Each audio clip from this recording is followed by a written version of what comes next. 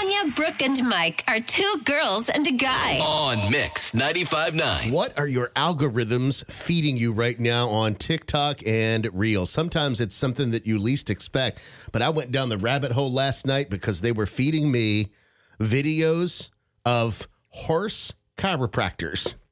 What? A job I never even knew existed in the world. Did you mention that somewhere? No, not at all. I'm not a horse person. I do like, watching the chiropractic videos on YouTube. So maybe somehow it got shared algorithms from YouTube, then put it on Instagram Reels. I'm not sure how that works. This just shows how tired I am this morning. At first, I thought you meant like the horse was the chiropractor. Oh, okay. You need to settle over there. When songs are playing, you should hit the couch. Yeah, I think so. You mean chiropractors for horses? Yes. Right. Yes, that's funny. A horse chiropractor. Brooke.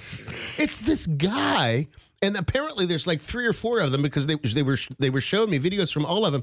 But this one guy I got the most videos from. He's a traveling horse chiropractor. I bet you he make a lot of money. Yes. He goes all over the country to these farms, to these racehorse owners, because then, when you own a racehorse, you usually own like 10. Oh, You don't just own one racehorse. Right. You own like a fleet of them. I don't know what they're called. But so he travels all over the country, just hops in his car and goes.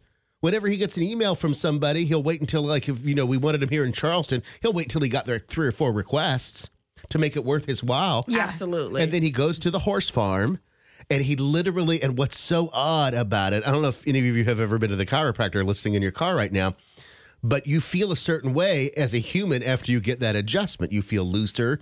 You feel more fluidic. Mm-hmm. There's a rush of whatever it is that goes to your brain because you're relieving a muscle, a knotted muscle or whatever, when you get that crack. And horses, how they react after they get adjusted is fascinating. Like literally they grab a hold of the horse head and then they act like they're giving it a hug. And at first the horse kind of like, whoa, what are you doing, bro? And then he does the adjustment and they take a second and then they start licking first. And then they start chewing because now all of a sudden their jaw muscles are freer than what they were. And then all of a sudden they start... Oh, they're happy. They are. And then what's funny, Brooke, is that at first they'll move away from the chiropractor. And then once they feel everything, they back up and get into position for him to do it again. I'm ready. Go ahead. I could do this all day. It's so fascinating how they react to it. Also, somehow I got on videos of this guy who was obsessed with baby owlings. That was pretty funny as well. They're very cute. And don't they, their legs, they have really long legs yeah. and they pull up the feathers. And big googly eyes that just look at you what are you doing? Mm-hmm. What are you watching right now? What's tripping for you? For me, and it's probably because of all of the Halloween decorations and things that I've been doing, but a lot of DIY decorations. A lot of, you can use this to make this and try this to do that.